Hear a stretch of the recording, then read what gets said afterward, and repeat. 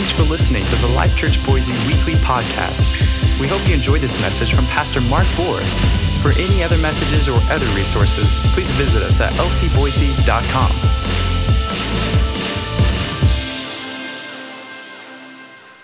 God is good. Everybody ready for some word today? Shout out to those in the cafe service. What's up? If you brought your Bible with you, go with me today to 1 Peter. 1 Peter chapter 3. Of course, if you're really cool and have a Bible app, or not cool, or whatever you think you are, do it that way. But look at these verses with me, if you would. And I believe it will be helpful if you will get them established in your heart. We began a new series of messages this past week. And I was sharing with you, in particular at the beginning of that, about the ministry of reconciliation. Okay?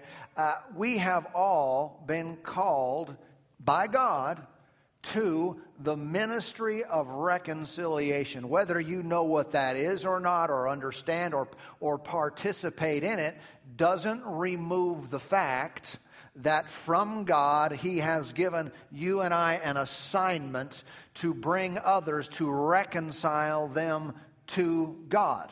Okay, so that just simply exists. In order for us to effectively fulfill God's purpose for our lives, we must prepare. We must be ready with an answer. And so that's our new series, Ready with an Answer. Too many times believers they're believers, obviously they're called that, they're saved, they're in the family of God, but they're not ready to answer questions. And people have questions. They want to know what's going on. What's the deal with you? Why do you do that? Why you used to be like this, but now you're like this? Why have you changed? You have a good reason? How do you answer that? And we need to have answers. Whole bunch of questions in the world, and if we're going to be of any value, any benefit to our unsaved loved ones and family and friends and co-workers, then we need to be prepared with answers. Okay? Now, 1 Peter chapter 3 and verse 15 reads this way: "But sanctify the Lord God in your hearts, and always be ready to give a defense to everyone who asks you a reason for the hope that is in you, with meekness and fear." Some translations use the word answer there as opposed to defense. Amplified Bible, same verse. "In your hearts, set Christ apart as holy and acknowledge Him as Lord. Always be ready to give a logical defense to anyone who asks you to account for the hope that is in you, but do it courteously and respectfully."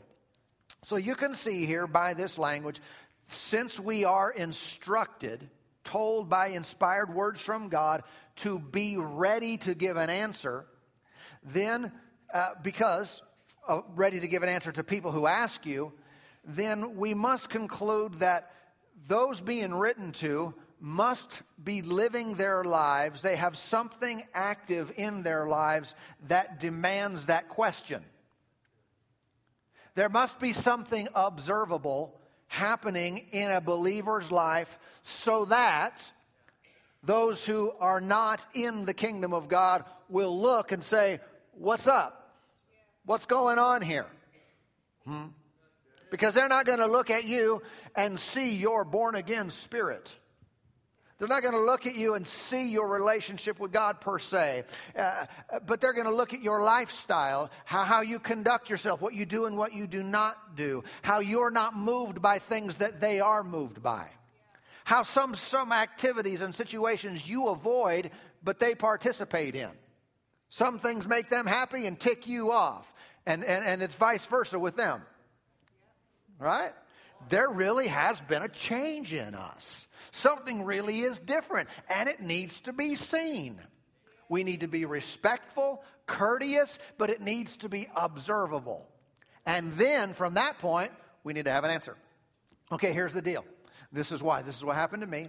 And this is this, and this is this, and this is... And we have answers for the questions that they have. Now, someone said, well, I feel like I'm still on the question side. Listen, I get that. I understand that. I don't think there's any one of us who have had all of our questions answered concerning all things by any means.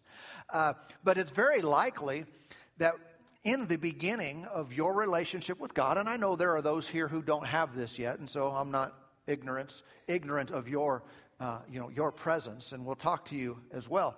But if you have a relationship with God in the beginning, your answer to a question about what's going on was probably pretty simplistic, but still very powerful. I mean, in the beginning days, you might have just said, well, I was told, someone told me about God's love and Jesus dying on the cross for my sins, and I accepted that, and I received that. I just knew it was right, and I received Him as my Savior, and that's all I have to say about that. And you know, that was simplistic, and it was a good answer because it was true, and it was real, and it's genuine. It's the real article in your life, and I think that all by itself can be used of God. But as we go along, as we progress, we should increase in answers, because there are other answers to other questions that people have, and we should know answers. Does anybody like to know the answer to questions when they're asked? I don't like not knowing. You ever been taking a test in school and you were unprepared? How'd that feel? You dreaded it.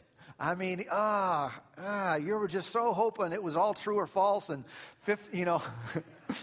maybe a 50-50 chance you're gonna make it. Well, still a flunk. But if you were prepared, if you had done the homework and you had read the material and you had studied, you're going in with a confidence, a boldness, an assurance. You're ready to take this thing. Other people are freaking out, and you're just relaxed. You slept well the night before, and you're ready to go. Well, I think in life we can be that way.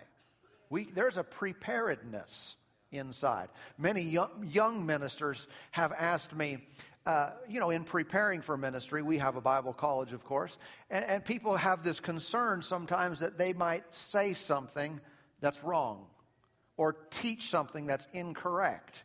And honestly, I'm kind of glad they have that concern, because, listen, you're going to stand in a position of authority. You need to do the homework and get it right. But I also remember feeling that way in school, thinking, I can't just say something. What if it's wrong? But I got to a place where I no longer had fear of doing that. Why? You grow in answers. You grow in a knowledge of God's Word, and you can speak confidently and boldly. And of course, all believers should be involved in this, not just, those who are pastors and teachers and fivefold ministry type of gifts. Okay? And so, we should live our lives in such a way that it demands these questions. And then we're ready for answers. Yeah. Listen to the Message Bible. It reads, "Be ready to speak up and tell anyone who asks you why you're living the way you are, and always with the utmost courtesy." So be ready to speak up. Yeah. Now, could a person have false hope? They could. There are people in life they have an expectation of good things to come, but it's not based on any solid foundation. And so we not only want to have hope, an expectation of good things to come, but we also want to have a good answer. You can have false hope, but then you have a bad answer. There are people that have false hope, and you ask them what's going on, and they don't have a good answer for it.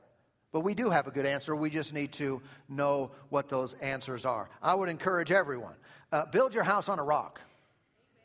And we're trying to get ready for others, but you know what? Here's the deal. First and foremost, I need answers for myself. Because if I don't know the reason for the hope that's in me, if I'm not certain and grounded in that, I'm likely going to fall away when it gets tough.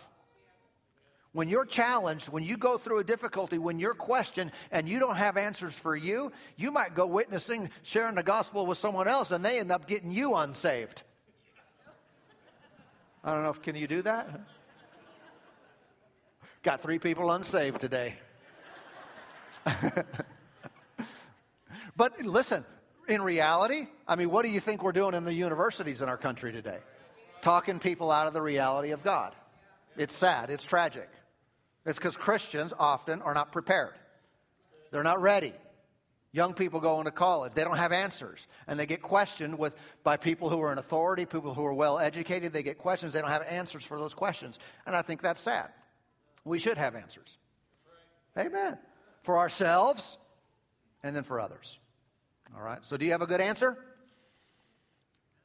Well, I want to help you. Let's go. Let's talk some more. I can't give you all the answers, but we can discuss a few things. Look with me over at 2 Timothy chapter 3. 2 Timothy chapter 3. And I want to focus the remainder of our time today on one particular area, one area that we can have a good, solid answer for those who have questions concerning the hope that is in us. And specifically, it refers to this. It is about prophecy that has been fulfilled. Do you know that whatever God has said at any time, you can take it to the bank? Do you know if He said it, He will do it? And you can prove that all day long in the Bible. And look at this verse right here in 2 Timothy 3:16. It reads, all Scripture is given by inspiration of God and is profitable for doctrine, for reproof, for correction, for instruction in righteousness. Amen. And that means doing what is right. The Word of God or Scripture is given to that end, so it would produce those things in our lives. Many people today, they don't know what to do. They don't know what's right and what's wrong. They call right wrong and wrong right, and they mix that whole thing up into a massive confusion. But the Scriptures were inspired so we would know. A lot of people in our world don't know. You should know what's right, what's wrong. What needs to be corrected, what needs to be adjusted, what's doctrine, what's correct. And the Scripture again says that all Scripture was given to this end. Is all different than some? Some Scripture is given by inspiration of God. Well, you'd think the way a lot of people conduct themselves these days that would be what that said. Because they take this verse, I like this one, I don't like this one. Yep, this one's to me, this one's for someone else. This one's for today, this one's old and decrepit. This one's expired. Am I right? This one's not relevant anymore for our time. But I don't think we can have it both ways. We're either going to say all Scripture is inspired by God, or we can't count on any of it. It's unreliable. I mean, you know this has been happening in the church world today, to where you've got entire groups, entire denominations that at one time had a mighty move of God. God moved tremendously, and today they set aside large sections of the Word. They set aside Scriptures at their own choosing because it doesn't fit in the culture. It's not politically correct, so they adapt. They change the Word of God. But if that's the case, how do you even know you're saved? But the truth is, often in those situations, nobody's getting saved anymore. It's just a dead religion. I don't want a dead religion. I don't want a religion. I just want Jesus. I want life. I want a relationship with God. I want Him to shine through me and bounce off me like the sun shines off the moon. You know, I want God to be seen. But it's not just the ones we like, just the ones we agree with. It's either from God or it's not. And be honest with yourself. Do you adhere to all the Word, all the Scripture, or do you set some aside and say it's irrelevant for today? Good question, huh? All right. Answer that on the test later. Let's talk a little bit about the book. All right. the Bible means the book. It's really a book of books. It's a book that has 66 books in it. Okay? The Bible it was written by 40 different authors from various backgrounds. All right? Now think about this. They were judges, sheep breeders, priests, statesmen, kings, poets, musicians, philosophers, farmers, tax collectors, physicians, tent makers, and fishermen. A lot of different backgrounds. It was written over a period of 1,600 years. Now, we know it covers more years than that, but it was written over a period of 1,600 years in places like palaces, prisons, cities, wildernesses, etc. All kinds of different places. And what's interesting is that it makes any sense at all. I mean, you think about, how is that even possible? All these different people, they didn't know each other. They didn't live in the same cultures. They were so different, and yet it's all been placed together in one book, and it flows. There's this fabric that flows through it that says, man, that goes with this, and it goes with this, and it goes. They didn't know each other. They were so different. The prison and the palace, and they wrote something that flowed just like this. Just the very fact that the Bible is what it is, it has to raise the question of, I think there might have been someone behind the scenes inspiring the person here with the sheep and the person here in the palace and the person, you know what I'm talking about? It's like there had to be someone else behind this directing it, or it could never have come out even remotely close to what we have. But the deal is, of course, they couldn't get together and plan this out. Hey, chapter 1, then chapter 2, then you work on chapter 3, and by the end we're going to get to this, and we're going to say, salvation, heaven, and relationship with God. That was not possible, and it didn't happen, yet it still goes there. Yet it still shows you how to get from an unsaved, separated from God condition all the way into a union with God forever. And it's clear. This is amazing. Now, there are in our scriptures, as many Bible scholars will tell you, over 300 prophecies specific to Jesus, to the Messiah, to the Savior. 300 that predicted him and said things about his life and what he would accomplish. Jesus referenced the scriptures while on earth about his own self. He said things, Hebrews 10:7 reads, "Then I said, look, I have come to do your will, O God, as it is written about me in the scriptures." So Jesus was a fulfillment of things already said, already written, already prophesied concerning him. In John 5:39, he said to these religious people, referencing the scriptures, he said, "And these are they which testify of me." So Jesus was a fulfillment of prophecy. What? From people over many, many, many hundreds of years, from all different walks of life. They didn't know each other. They couldn't collude on this. They couldn't plan it out. But God gave this person a word. And he showed this person over here what was going to happen. And generations later, he gave another person another part. And they all wrote about it. And Jesus came in and fulfilled it all. I'm telling you, without the God element, that's impossible. It's totally impossible. But let's walk through this a little bit more. All right? I know individuals might say, well, concerning those prophecies, those messianic prophecies, they're sometimes kind of vague and sometimes not real clear. And I think maybe other people could have fulfilled those prophecies as much as Jesus could. That might sound like a logical argument, but if you were talking about one or two, I'd say, yeah, you're right. I guess someone else could have.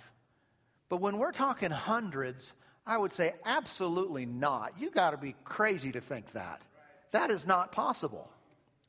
There was a guy named Peter Stoner who published this book in the mid-1900s called Science Speaks.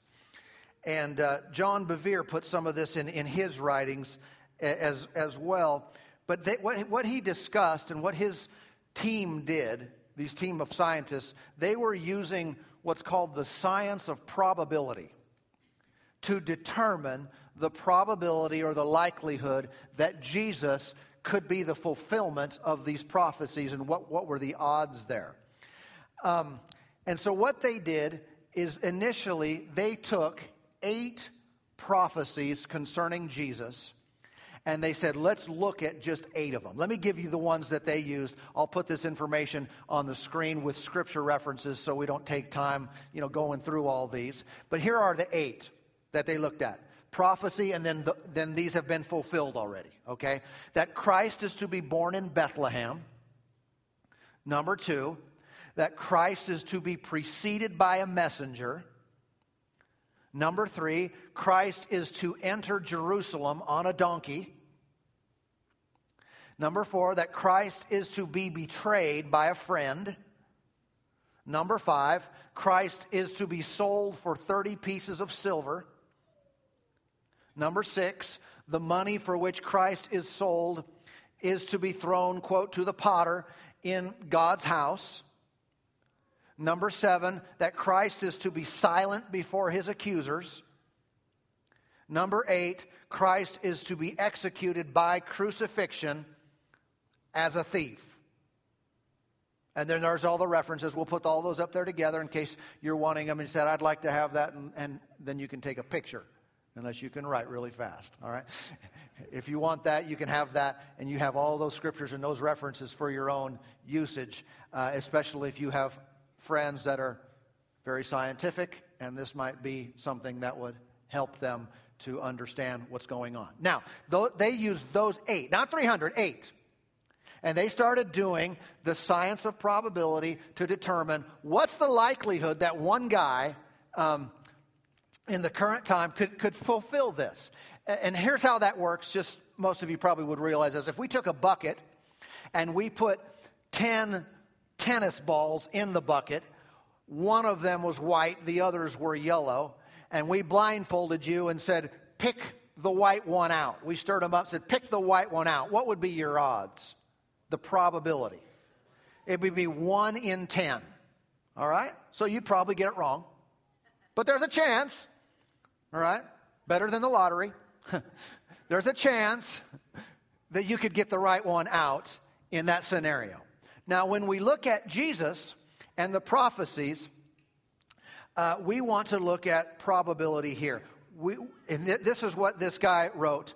We find that the chance of any man might have lived down to the present time and fulfilled all 8 prophecies is 1 in 100 quadrillion. Okay? That is 1 with 17 zeros. That's the likelihood that one person could do 8. This is just a scientific approach. And then he went on to elaborate. Okay, let me read some of what they wrote. If it were possible for us to obtain 100 quadrillion silver dollars, we would have a problem.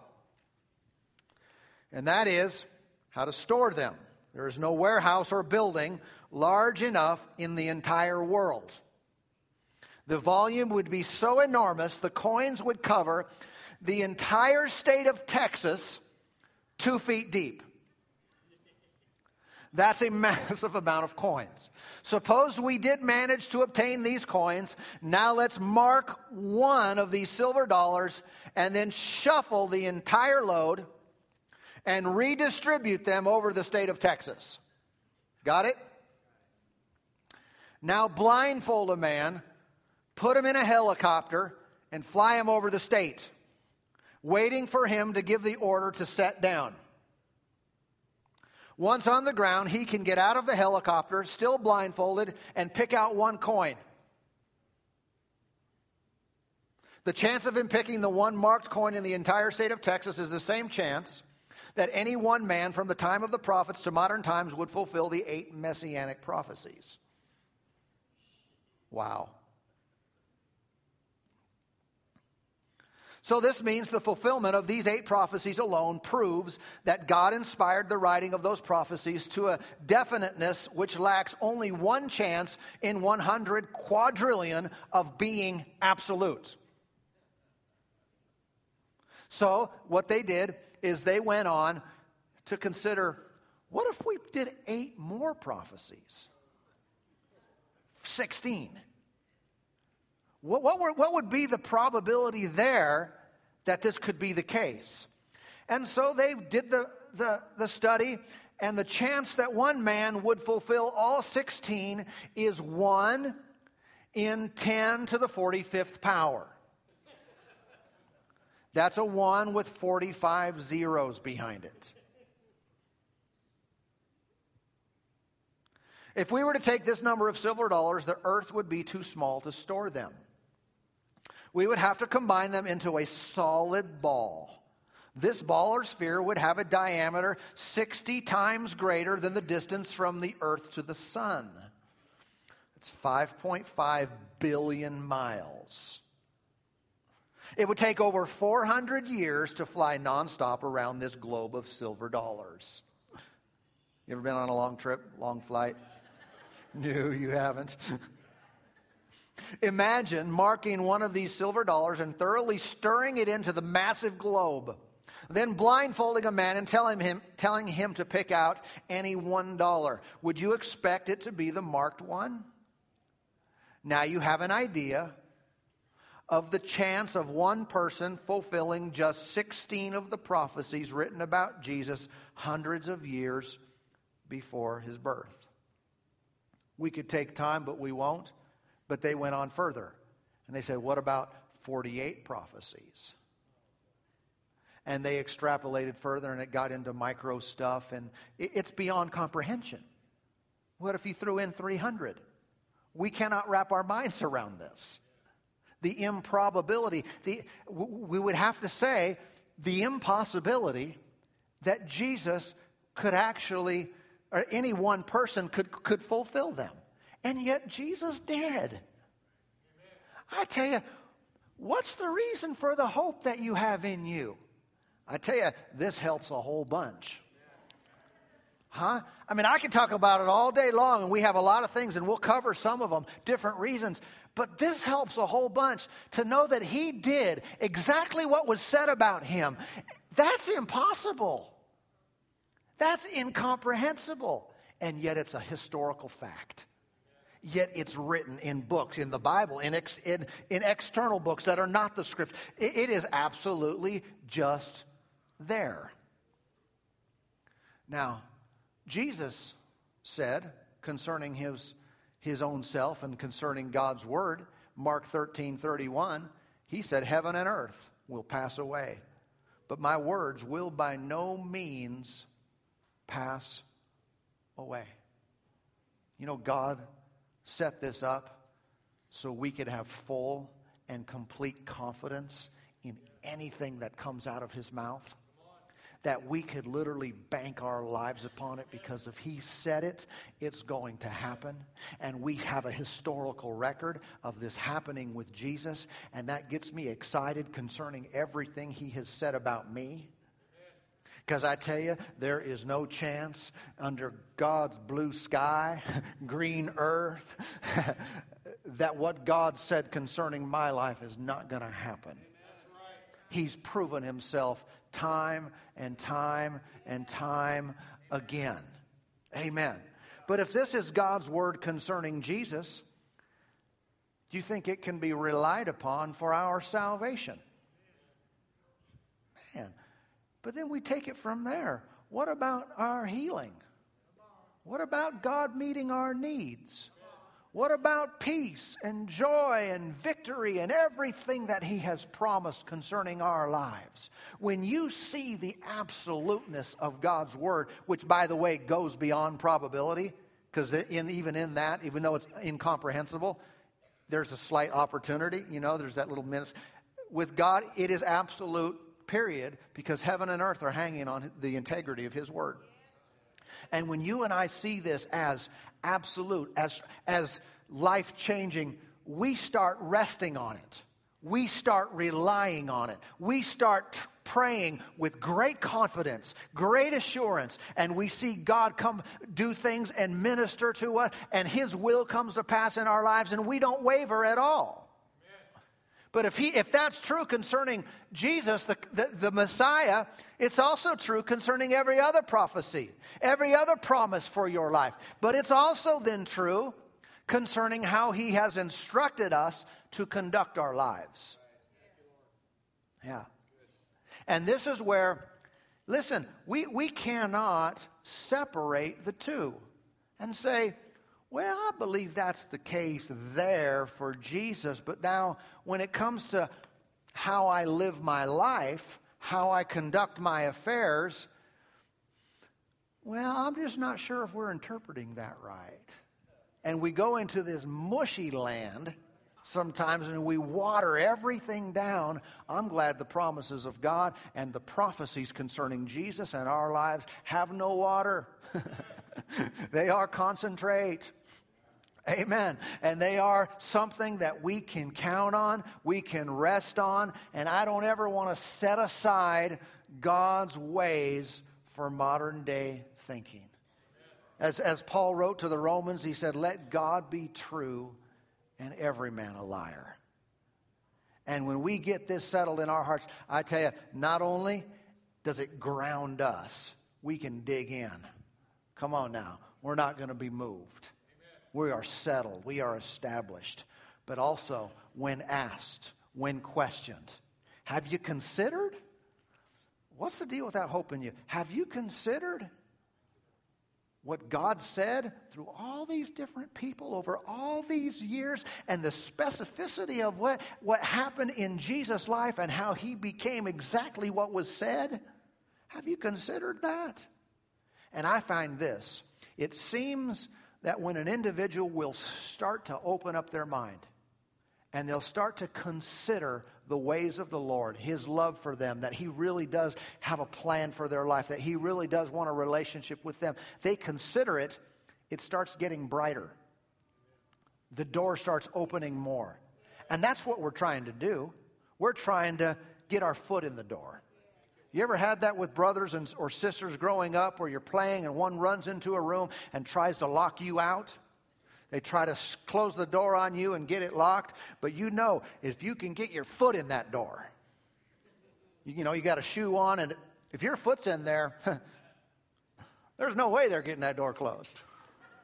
Right? You got your foot in there and it's cracked, and now it's going to open all the way because they're not going to be able to keep you out. Yeah. And there's something about when the door is cracked. There's something about when through the hope, the expectation of your life, someone inquires. And maybe they have these blocks. Maybe they're those who really are, engrossed in the scientific realm and the scientific world, and sometimes logic presented like this. And what it does is it cracks. It cracks. In fact, we had... we were eating dinner with some people some months ago, and this gentleman told me, he was I believe a biology teacher at USC in California. He said I was basically atheist for a long time, and he said he told me, he said someone shared with me some things about and gave me some things to read about intelligent design. He said I just started thinking about it and it started making sense. Now, does intelligent design save you? No. You got to have the move of God in your life. The Spirit has got to reveal things to people. That's why I'm here. That's why you're here. That's why things happen. But it starts to break down an argument. Break down something that says it can't be because of this.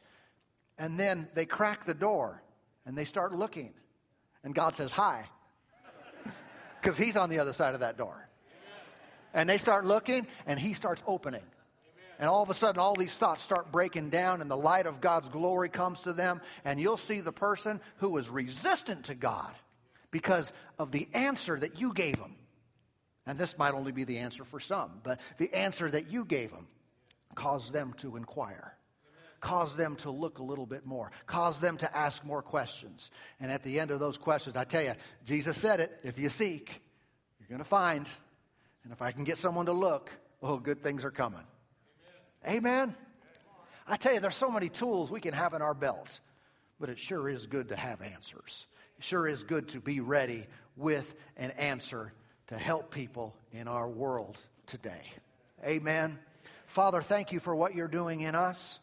Thank you for your life in us now, for your Spirit that works mightily, strong and mighty in the midst of us. And you're leading and guiding and helping and preparing each and every one of us to represent you well.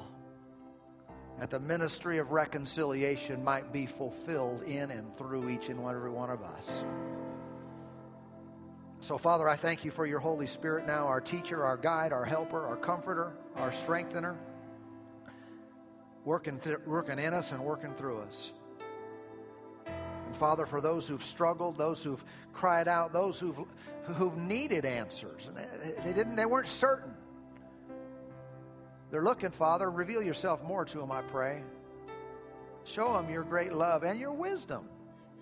Give them understanding of the way things really are, so that they might enter in and enjoy your best all the days of their lives.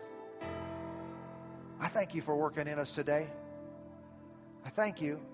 You're so good to us. We give you all the praise, all the glory, and all the honor. Thank you, Lord. And Father, I pray this as well, that you would give strategies to individuals. They don't know what to do.